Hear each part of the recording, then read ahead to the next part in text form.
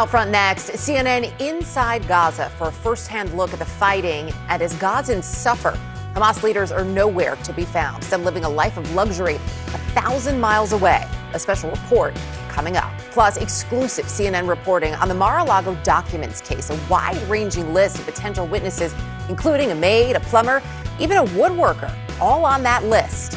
And Trump is, quote, ballistic over it. At an Out Front special report, China, a superpower with a stunning message for Chinese women. Quit your jobs, stay home, go have babies. Let's go out front. Good evening. I'm Erica Hill in tonight for Aaron Burnett. Out front tonight, a first-hand look at Hamas training camps. Now, these are new pictures from inside Gaza. Our Oren Lieberman was embedded with Israel's military as they made their way to a Hamas training camp. So the camp, as you can see here, includes several buildings. It is important to note CNN reported from Gaza under the escort of Israel Defense Forces at all times. But CNN does maintain full editorial control, and we'll have much more from Oren in just a moment. According to Israel's military, they are now fighting Hamas block by block, house by house, closing in on what they're calling the heart of Hamas's intelligence and operational activities. According to Israel, an estimated 80,000 people traveled south today alone to escape the fighting. This mass migration coming as the White House says Israel is agreeing to pause its military operations in northern Gaza for 4 hours a day so people can leave. Just moments ago, though, Israeli Prime Minister Benjamin Netanyahu made it clear this is not a ceasefire. One thing we haven't agreed to is a ceasefire. A ceasefire with Hamas means surrender to Hamas, surrender to terror, and the victory of Iran's axis of terror. So there won't be a ceasefire without the release of the Israeli hostages. So all of this comes as another group in Gaza, the Palestinian Islamic Jihad, acknowledged for the first time that it, too, is holding Israeli hostages. So they're holding them in addition to Hamas, as we knew. The group released a video of two hostages, a 77-year-old woman and a 13-year-old boy. The group says it is ready to release them based on humanitarian grounds, but did not elaborate on when or if these two would actually be released, whether it would actually happen. Oren Lieberman is out front live in Tel Aviv. So, Oren, walk us through, first of all, what you saw today inside Gaza. Erica, it's nearly impossible at this point as a journalist to get into Gaza, either from the Israeli side or the Egyptian side, so we had an opportunity to go in with the Israeli military. I'll mention this disclosure here about the conditions under which we entered Gaza. CNN reported from Gaza under IDF escort at all times. As a condition for journalists to embed with the IDF, media outlets must submit footage filmed in Gaza to the Israeli military for review. CNN had editorial control over our reporting. Having said that, we went in on a Merkava tank with the IDF. We stayed in northern Gaza, probably not getting in deeper than a mile, but everything we saw, at first what was farmland, was essentially all torn up, the fields lying fallow. There was not a sign of life in pretty much any direction. And as we got deeper in, we got closer to what had been areas of civilian buildup, where there had been homes, apartment buildings, and entire neighborhoods that had been destroyed in Israeli airstrikes or the Israeli ground operation as they moved in. And that was in pretty much every direction you looked. We stopped at one viewpoint and looked down onto what was, according to the IDF, a Hamas training site, one they knew about and one that was fairly close to the border there that had been destroyed. The tank commander that I had a chance to speak with said they had a mock Israeli tank there that they would practice fighting and attacking, how to dismantle and essentially fight a tank. And they had put out these videos. The IDF, when they went in, destroyed that training site. We got to see what was left of it as we moved around for about 90 minutes to 2 hours inside of Gaza before it was time to come out after looking around there. I will point out one more interesting thing we saw as we went in. We actually saw it. There were a number of destroyed vehicles that were right on the Gaza border there. And when I talked to the tank commander about what they were, he said those are destroyed vehicles that have been pulled out of Gaza for the Israeli military and Israeli experts to look at in what he called essentially a contract between Israel and the families of those who have lost loved ones in the October 7th attack. Israel will look at all those vehicles and try to find some remnants, some remains of a body to try to give some sort of closure there as something they see as a duty that they have to do for the families that have lost loved ones, not only in the fighting, but on the attack on October 7th, Erica. Oren Lieberman, really appreciate the reporting. Thank you. While civilians in Gaza continue to suffer, many Hamas leaders are nowhere to be found. In fact, U.S. officials say those Hamas leaders are actually living in luxury abroad. This as Gazans face an unprecedented humanitarian crisis. Fred Pleitgen is out front. Israel's 162nd Division in urban combat in central Gaza. This video was provided by the Israel Defense Forces. They say their troops are now well inside Gaza City, where they found Hamas command and control as well as weapons-making facilities. We are now fighting a ground offensive that will only deepen, the IDF spokesperson says. In the heart of Gaza City, we will reach more and more Hamas strongholds. Gaza's civilians continue to suffer as Israel presses on with its offensive. Tens of thousands fleeing the northern part of the Strip in recent days, according to the UN. While the Palestinian Ministry of Health says thousands have been killed or wounded in Hamas-controlled Gaza. Still, tough talk coming from Hamas's leader Ismail Haniyeh threatening the Israeli army. They are drowning in the sands of Gaza, he says. This will cost them a lot on all fronts, including the life of their hostages. But Ismail Haniyeh himself isn't even inside Gaza. Like much of Hamas's political leadership, he's in the safety and the comfort of Qatar, recently meeting with Iran's foreign minister there. Any organization. A cynical situation, Israeli columnist and Hamas expert Shlomi Eldar tells me. So it's very easy to tell the Palestinian in Gaza Strip, okay, fight, make the jihad. The jihad is a war against Israel, and we'll give you an order from outside of Gaza. Both Israel and the United States claim Hamas's leadership is wealthy and, quote, live in luxury abroad. CNN is not able to verify those claims, but it's a stark contrast to the deteriorating living conditions the majority of Gazans have faced under a 16-year blockade as the standoff between Hamas and Israel intensified.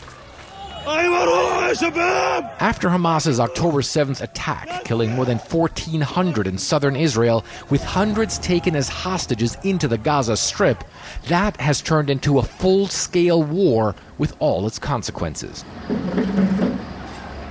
Hamas's leadership making clear, again from outside of Gaza, they're willing to sacrifice more civilians in Gaza. Will we have to pay a price, he asks? Yes, and we are ready to pay for it. And Hamas's leaders in exile are calling on citizens of nations in the region to sacrifice as well.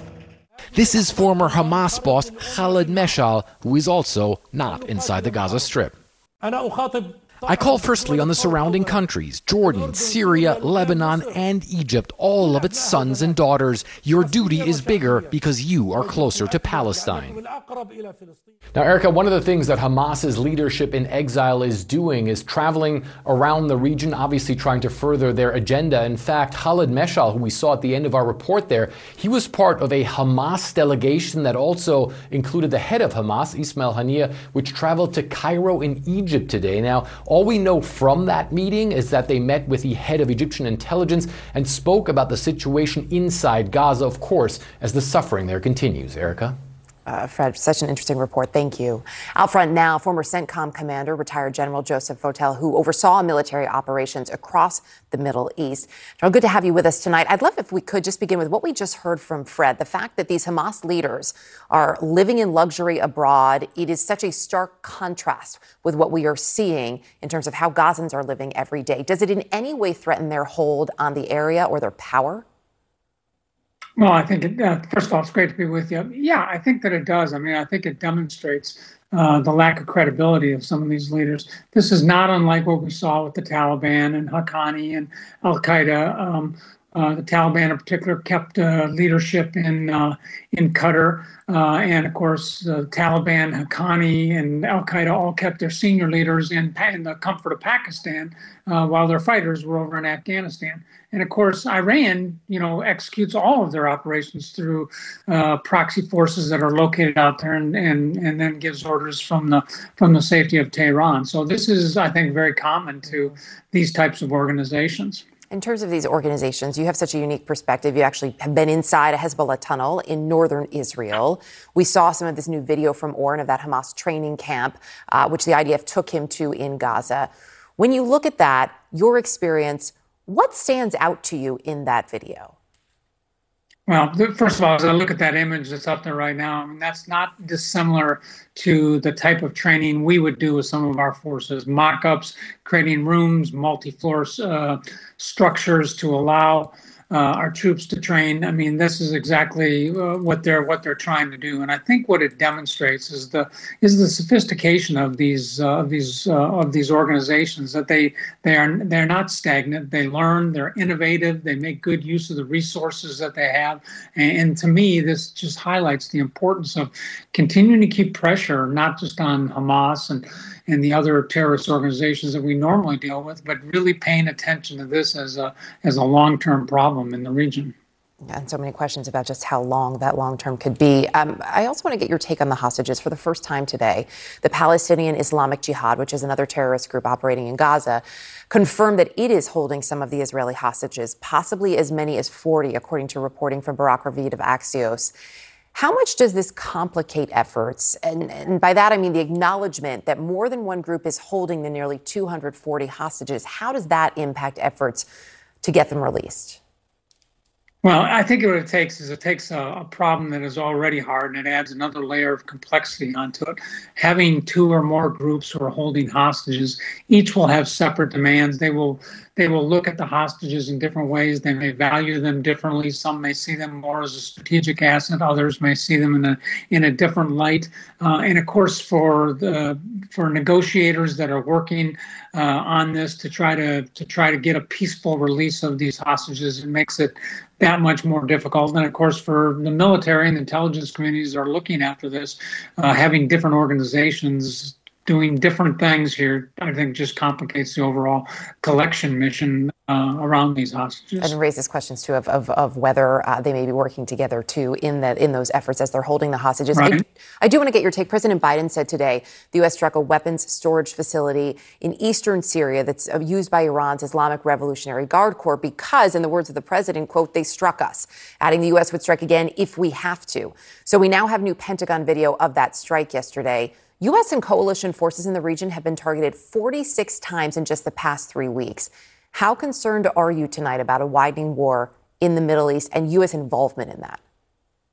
Well, I would be very concerned, as most Americans should be. I mean, these Iranian-backed militias only have to be right one time to cause a significant number of casualties or American deaths here, and then we're at a different part in the war. So I'm glad that we're striking back, but I do think it's important that we direct our strikes at those that are actually orchestrating the strikes on us. I think our job here is to remove the uncertainty with Iran and with these Iranian-backed groups that we will not put up with this. I think it's a very important message for us to send right now, and I think it actually helps contain the conflict and make it very clear to those that would want to enter that that's not the right approach for them. General, appreciate your insight tonight. Thank you. Thank you. Great to be with you. Out front next, CNN exclusive reporting. The special counsel investigating Trump's handling of classified documents may want Trump's plumber, a maid, even a woodworker from Mar-a-Lago to testify. And that's apparently getting under Trump's skin. Plus, a big blow to Democrats. West Virginia Senator Joe Manchin announcing he will not run for re-election. But is that because Manchin is eyeing a run for the White House? And he sleeps in his office. And like so many Americans, he is living paycheck to paycheck. Is the new House Speaker more like his constituents than his colleagues? This podcast is supported by Sleep Number.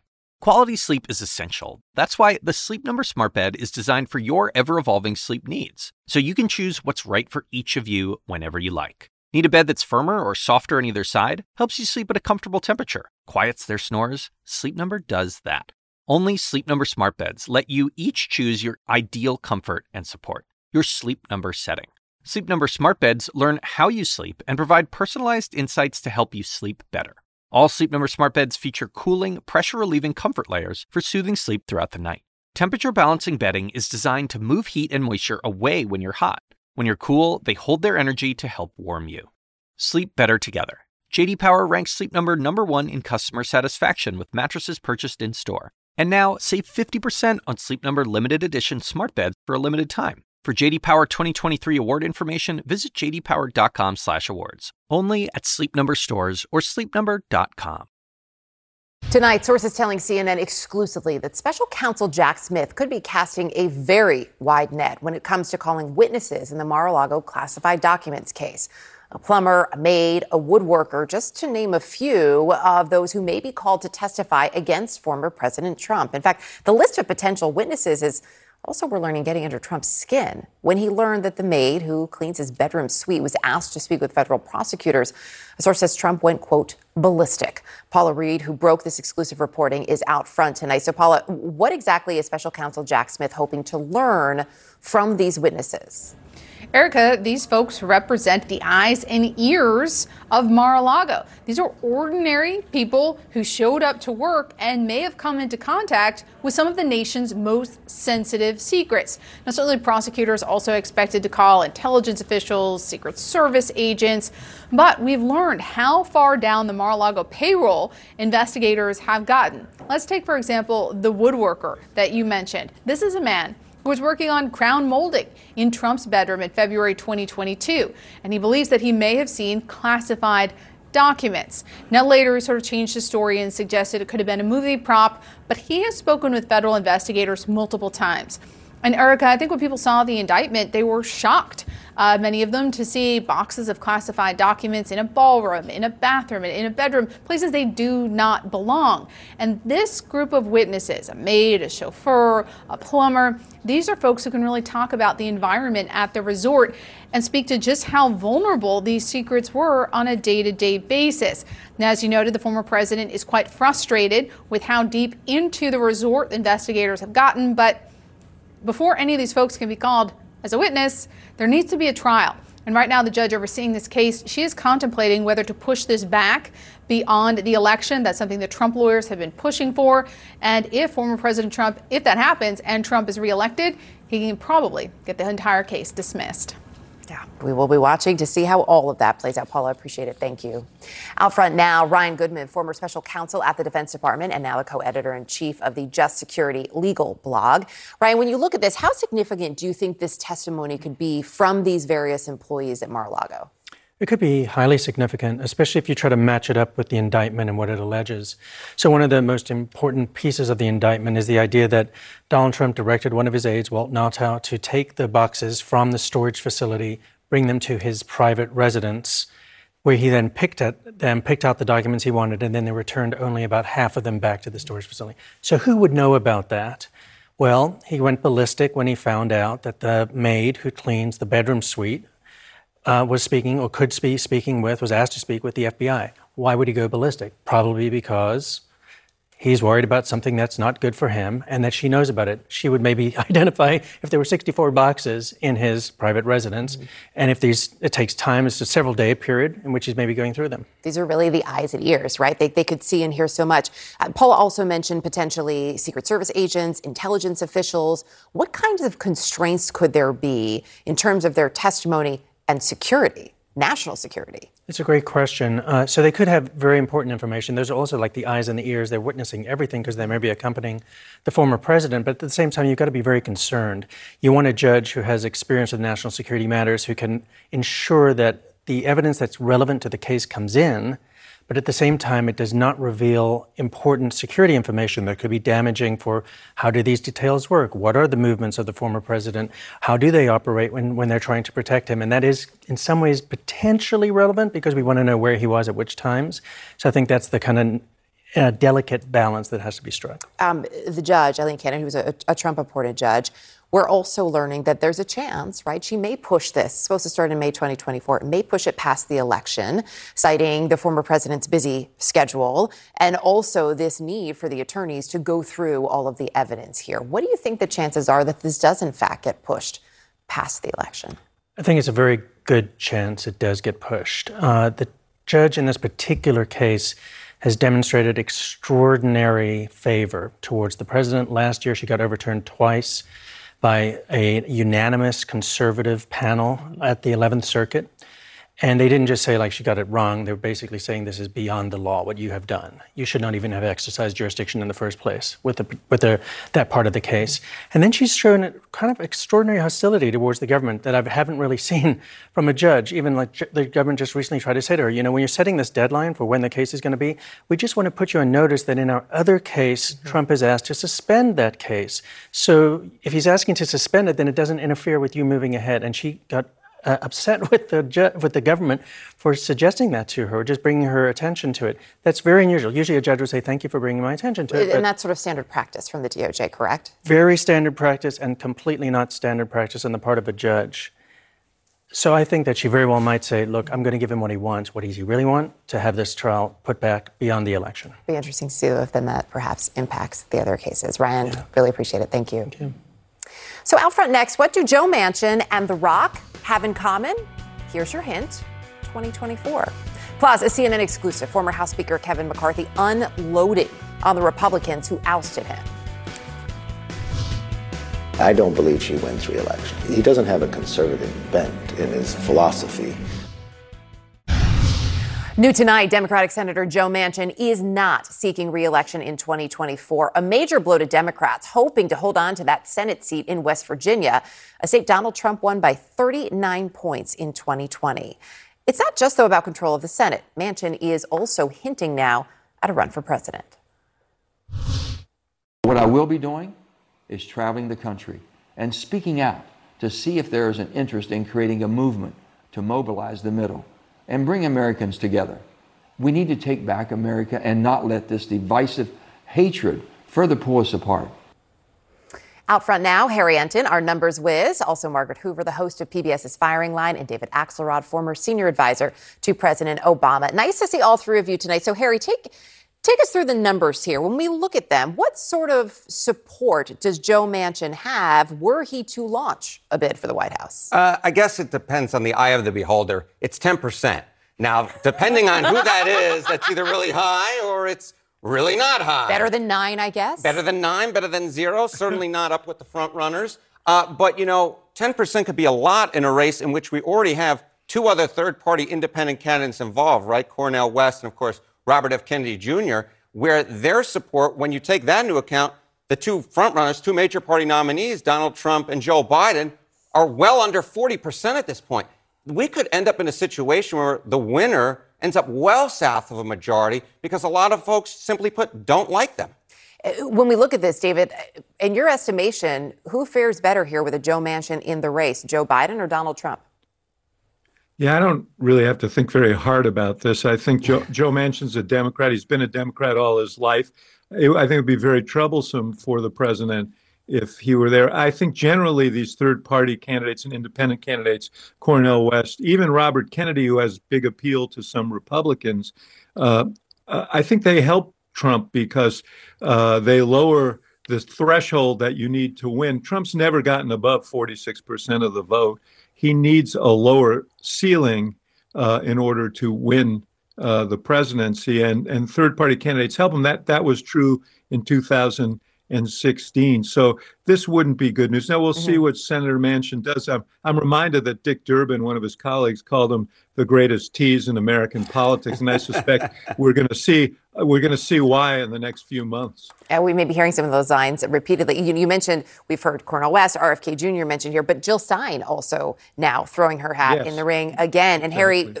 Harry, remind us, Harry, in 2016, when she ran, what did that look like in terms of numbers? Yeah, I mean, look, she only got about 1% of the vote nationally in the key swing states as well. But remember how tight that race was. When you look at those key Great Lake battleground states, right, like Michigan, Pennsylvania, Wisconsin, the amount of votes that she got was more than the margin between Hillary Clinton and Donald Trump. So she, in many people's minds, played a bit of a spoiler. And again, when we're looking at such a tight race this time around, any extra addition to the equation throws it into some state of who the heck knows and may make the difference. The other aspect of this is that Joe Manchin could be on a ticket that is a national ticket, but not at the top of that ticket, because there is another independent effort, the No Labels effort, to get on the ballot in all 50 states that purports that if you have a Democrat and a Republican together, you have, and I give them credit, they're sincere in their earnestness that this would be a noble alternative to a tired Biden-Trump election. But what they really believe is you could have, take a Republican who's popular, take a Democrat who's popular. Maybe Manchin's not at the top of that ticket. Maybe he, their argument is a Republican at the top of the ticket with a Manchin second would pull from Trump. That is their argument, and they have a lot of polls to David Axelrod and Harry Enten can rebut. But that is the argument that they're making. It's fascinating when you look at it. It's also, we are in this place, right? It's a year out. So many things could happen. I was fascinated, though, by another potential, we don't know, maybe fresh face in politics, Dwayne "The Rock" Johnson. Oh, God. Just on Trevor Noah's podcast, he says he's actually on the radar of both parties. Take a listen to this moment. At the beginning of the year, at the end of the year, rather, in 2022, I got a visit from the parties. Asking me if I was going to run and if I could run. Wow. And it was a big deal, and it came out of the blue. Wow. And it was one after the other. And they brought up that poll. They also brought up their own deep dive research and data that would prove, should I ever decide to go down that road, you would be a real contender. Yeah. David, what do you make of that? Well, look, he's a really popular figure, and he's in popular culture. And, I think we've now seen that people can make the jump from popular culture to political success in America. And, he crosses a bunch of lines, racial lines, political lines, and so on.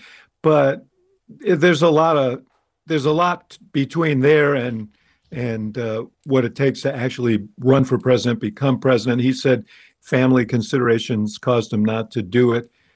So we'll see. I think that's a conversation for the future. The one we just had is very relevant because no matter what the No Labels party says, I think Harry Enten will tell you you should put down money that one of the major party candidates is going to win. But these third party candidates could decide which candidate that is. With a prediction like that, I might have you pick my lotto numbers next time, David Axelrod. Margaret, when you look at that, I don't know that The Rock is the No Labels guy at this point, but it is always fascinating to hear about parties reaching out to, as David points out, somebody who checks a lot of boxes, but does that mean they're really fit and have the experience to run a country? I wonder, look, by design, the founding fathers wanted citizens to be servants, civil servants. So, I don't think there's any pedigree, as we know, to being president, other than getting a majority of the electors in the Electoral College. I will say, I don't know which parties reached out to him. It sounds like a No Labels query, but it's hard to imagine that, like, the RNC and the DNC both would. But either way, what it shows is we're in this fantasy baseball chapter of our presidential contest where the field is winnowing. It looks like we know who the candidates, or we have a sense of who the candidates are going to be. On the Republican side, the field is winnowing. On the Democratic side, we suspect it'll be Joe Biden. And people are looking around for others. We have also heard, there are people in the donor class who whisper about Oprah and fantasize about Oprah still joining in a No Labels ticket as a VP because, she's new to politics. So there is everything old is new again. Speculation everywhere all the time. And it is because, people get tired of the choices. And yet these are the choices Margaret, they have. Yeah.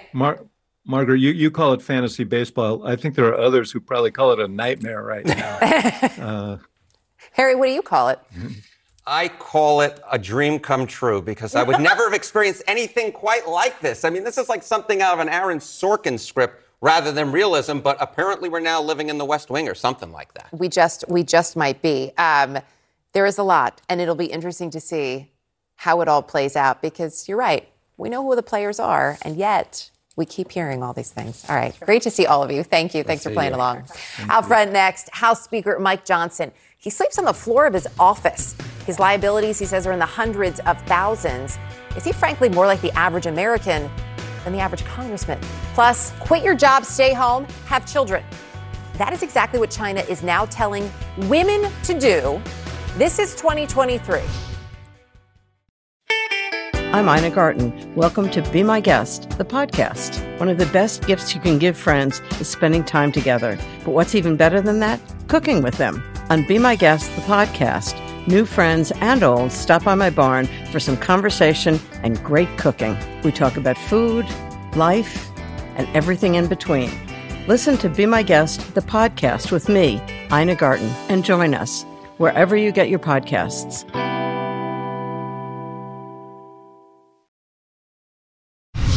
Tonight, former House Speaker Kevin McCarthy unloading on the Republicans who ousted him. In an exclusive interview with Manu Raju, McCarthy sharply criticized Congressman Matt Gaetz and Congresswoman Nancy Mace. Both representatives joined 6 other Republicans to vote McCarthy out as Speaker. Here's more of what he said about Gaetz and Mace. People have to earn the right to be here. And I just think he'll admit to you personally, he doesn't have a conservative bent in his philosophy and just the nature of what he focuses on. And if you've watched her philosophy and the flip-flopping, I don't believe she wins re-election. I don't think she'll probably have earned the right to get re-elected. Now, this comes as McCarthy's replacement, Speaker Mike Johnson, is struggling to come up with a plan to avoid a government shutdown in just 8 days. Manu Raju is out front tonight. So, Manu, McCarthy certainly not mincing words there. No, certainly not. In fact, there are still major questions, too, at this moment about exactly how the new Speaker, Mike Johnson, will avoid a government shutdown and will avoid the same fate as Kevin McCarthy, who had to rely on Democratic support in order to avoid a government shutdown, passing a short-term spending bill. That prompted a revolt from his right flank, ultimately pushing him out of the speakership. Now Mike Johnson in a similar predicament. There aren't concerns that Johnson could get pushed out, but there are concerns about whether he could actually pass a bill in the House. There's no word from the Speaker's office about how he plans to proceed with just 8 days until the government shuts down. The House is out of session. The Senate is out of session. Nobody is here. But before they left town, there were warnings and concerns from some of his colleagues that the honeymoon period that he has enjoyed for this brief period could be ending. I think there's a honeymoon period here. I'm not sure how long it lasts, maybe 30 days. With what's going on the floor today, I think that indicates the honeymoon might be shorter than we thought. So the question is that how he plans to proceed. If he tries to move too far to the right to keep the government open, then he's going to lose Democratic support and maybe even some moderate Republican support. He could prompt a revolt from the Senate, prompt opposition from the White House that could potentially lead to a government shutdown. But if he tries to move forward with legislation that could get support from the Democrats, that could prompt the same problems that McCarthy had. And as one congressman just told me, Erica, said the House is a mess. He went on to say Speaker Johnson will have to thread a difficult needle while walking a high wire in gale force winds. That's us right now. Yeah, sort of a hamster wheel, but I don't need to tell you that, Manu, do I? Manu, appreciate it. Be sure to tune in for Manu's full interview with former Speaker McCarthy on Inside Politics this Sunday at 11 a.m. Eastern. Well, as Speaker Johnson faces his first major test on Capitol Hill, we're still learning more about the congressman himself, who he is. A CNN investigation into Speaker Johnson's finances shows he's got more in common with most Americans than he does, frankly, with most of his colleagues. Selin Sarfati is out front. Freshly minted Speaker of the House Mike Johnson facing questions over how he keeps his own financial house in order. Look, I'm a man of modest means. CNN's review of Johnson's personal financial disclosures and campaign financial documents since coming to Congress in 2017 reveal that the new Speaker appears to be living paycheck to paycheck. Your left hand on and then your right hand up when you face your right. Financial records show that Johnson, like many Americans, does not appear to have much of a safety net. For the past 2 years, he has not reported any assets and has never even reported a checking account on financial disclosure forms. The Speaker's office says he has a personal bank account, which is exempt from House reporting rules because it is non-interest bearing, meaning he does not have to disclose this type of account under House rules. While it's unknown how much is in that account, a source with knowledge of his financial situation tells CNN that account is not big enough to be leaving large sums of money in interest on the table. All this as Johnson's liabilities are plenty. A mortgage for his family home valued between $250,000 and $500,000. A personal loan from 2016 between $15,000 and $50,000. And a home equity line of credit taken in 2019 for less than $50,000.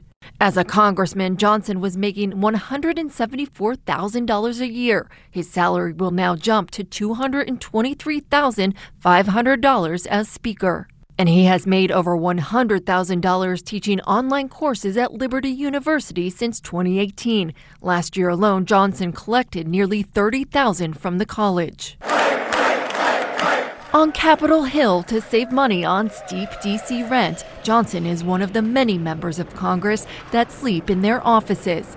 A source with knowledge says the speaker will continue sleeping in his office for now, but did not know if that will always be the plan going forward. There are a lot of things on the minds of the American people. Johnson's financial standing in stark contrast to many of his colleagues on Capitol Hill, with the median net worth of his colleagues in 2018 at just over $1 million. Some former speakers have done well. Nancy Pelosi is worth more than $110 million. Before coming to Congress in 2017, Johnson was a lawyer. In 2016, he reported making over $200,000. I was a lawyer, but I did constitutional law, and most of my career I spent in the nonprofit sector. And has said that much of his money goes to taking care of his large family. We have 4 kids, 5 now, that are very active, and I have kids in graduate school, law school, undergraduate. We have a lot of expenses. That financial reality not unlike most American families. I didn't grow up with great means, but I think that helps us be a better leader because we can relate to every hardworking American family. That's who we are. And I think it governs and helps govern my decisions and how I lead. Now, we don't know much about Speaker Johnson's wife and her full financial picture, but we do know that she indeed has some income coming in. She, according to these disclosure forms, has income coming from a few places. A Christian counseling company, work with the Louisiana Right to Life Educational Committee, as well as what's listed as various other clients on these disclosure forms. Now, these lawmakers are not required to say and disclose how much their spouses are making, but Johnson, he goes a few steps farther in some of his earlier disclosure forms, Erica. He reveals how much she makes, and it's about 45 to 50 grand a year, and that's in the earlier portions. Now, he has not reported her salary since 2021, so again, all this just a very small snapshot of the family's full financing. Someone appreciated. Thank you. Out front next, China's president is now urging women to drop out of the workforce and have more babies. Why? Plus, the FBI now investigating letters sent to election workers in multiple states that may have been laced with fentanyl. Tonight, Chinese President Xi Jinping with a frankly stunning message for women. Quit your job, get married, have babies. Will Ripley is out front. China's communist rulers face a looming population crisis, a crisis some say they helped create. Now they want women to help solve it by staying home and having more babies. The one-child policy, decades of forced abortions, and other draconian measures imposed on the Chinese people, preventing an estimated 200 million births, may be backfiring, experts say. For the first time since the post-famine years of the 1960s, China's massive population is shrinking. It may be too late to turn things around. 1.4 billion people living longer, getting older, aging faster than the social welfare system can keep up. China's birth rate also falling fast. Far fewer babies, a baby bust that could cripple future growth. Adding to Beijing's biggest economic challenge in 4 decades, youth unemployment skyrocketing. Many Chinese young people struggling to find decent paying jobs, unable to financially support themselves, never mind their aging parents. Marriage, children, forget about it. The male-dominated government says the solution is simple: a return to traditional family values. We should actively foster a new type of marriage and childbirth culture. Speaking at the Chinese Communist Party's annual Women Congress, President Xi Jinping focused more on family and fertility than women in the workforce. China's most powerful leader since Mao, making his position clear: women need to go back home, have children, and care for the elderly. Firmly listen to party's instructions and follow the party. Sparking fears of a state-sponsored time warp, where women's rights take a back seat to boosting Xi's vision. Women were served as reproductive tools at that time, and now the party wants more people so that the party can do similarly abusive things, but it's just in the opposite direction. Propping up the patriarchy in a nation notorious for suppressing, arresting, and silencing feminist voices. Voices on Chinese social media, the comments not scrubbed by state censors, seem to have a cynical take on so-called traditional family values. One user writing, "Seeing what my mom's going through, I have no desire to get married or have children." The kind of feeling some fear could ignite calls by the ruling elite to make sure Chinese young people do exactly what the party wants them to do. I mean, it is really something. And Will, just to really drive this point home, as you mentioned, this whole process started in part because of the Communist Party's own one-child policy. This is the sad irony of the whole thing, Erica. And sadly, when families were forced to choose son or daughter, a lot of families in China chose to have a son. And as a result now, there is a shortage of women in China. 34 million more men than women. So they need women to give birth, yet they don't have enough, in part because of this policy and the forced abortions that took place when families had to choose, to make a choice that is a choice that no family should ever have to make, in the opinion of certainly most people in the Western free world. The other thing that's interesting is that one of the most powerful things that the Communist Party is saying is something they're not saying, Erica. It's a phrase they used every year at the Women's Congress. Gender equality is a basic national policy. They're not saying that anymore, and that says a lot, some say. I mean, it is. It does. It speaks volumes. Will, it's such an important story. Really glad you brought it to us tonight. Thank you. Out front next, an alarming discovery. Suspicious letters, possibly laced with fentanyl, have now been sent to election offices across the country, and the FBI is investigating. Tonight, federal law enforcement on high alert as suspicious mail is sent to election offices around the country. Some of it potentially laced with fentanyl, which could be lethal. Washington, Oregon, Nevada, California, and Georgia among the states where that mail was sent. Georgia's Secretary of State Brad Raffensperger speaking out about the letters. 12 seconds. If they don't condemn this, they're not worthy for the office that they're running for. This is domestic terrorism, and it needs to be condemned by anyone that holds elected office and anyone that wants to hold elected office. Fentanyl was found in an envelope received by election officials in Kings County, Washington as well. That's home to Seattle, of course. That letter arriving as officials counted ballots from this week's elections. It prompted an evacuation of some 150 workers. Thanks so much for joining us tonight. AC360 starts right now. Quality sleep is essential, and that's why the Sleep Number Smart Bed is designed for your ever-evolving sleep needs. So you can choose what's right for you whenever you like. Need a bed that's firmer or softer on either side? Helps you sleep at a comfortable temperature. Quiets their snores. Sleep Number does that. Sleep better together. J.D. Power ranks Sleep Number #1 in customer satisfaction with mattresses purchased in-store. And now, save 50% on Sleep Number limited edition smart beds for a limited time. For J.D. Power 2023 award information, visit jdpower.com/awards. Only at Sleep Number stores or sleepnumber.com. I'm Dr. Sanjay Gupta, host of the Chasing Life podcast. In honor of our 10th season, we want to hear from you. Leave us a message at 470-396-0832 and tell us how you chase life. It could be used on an upcoming episode.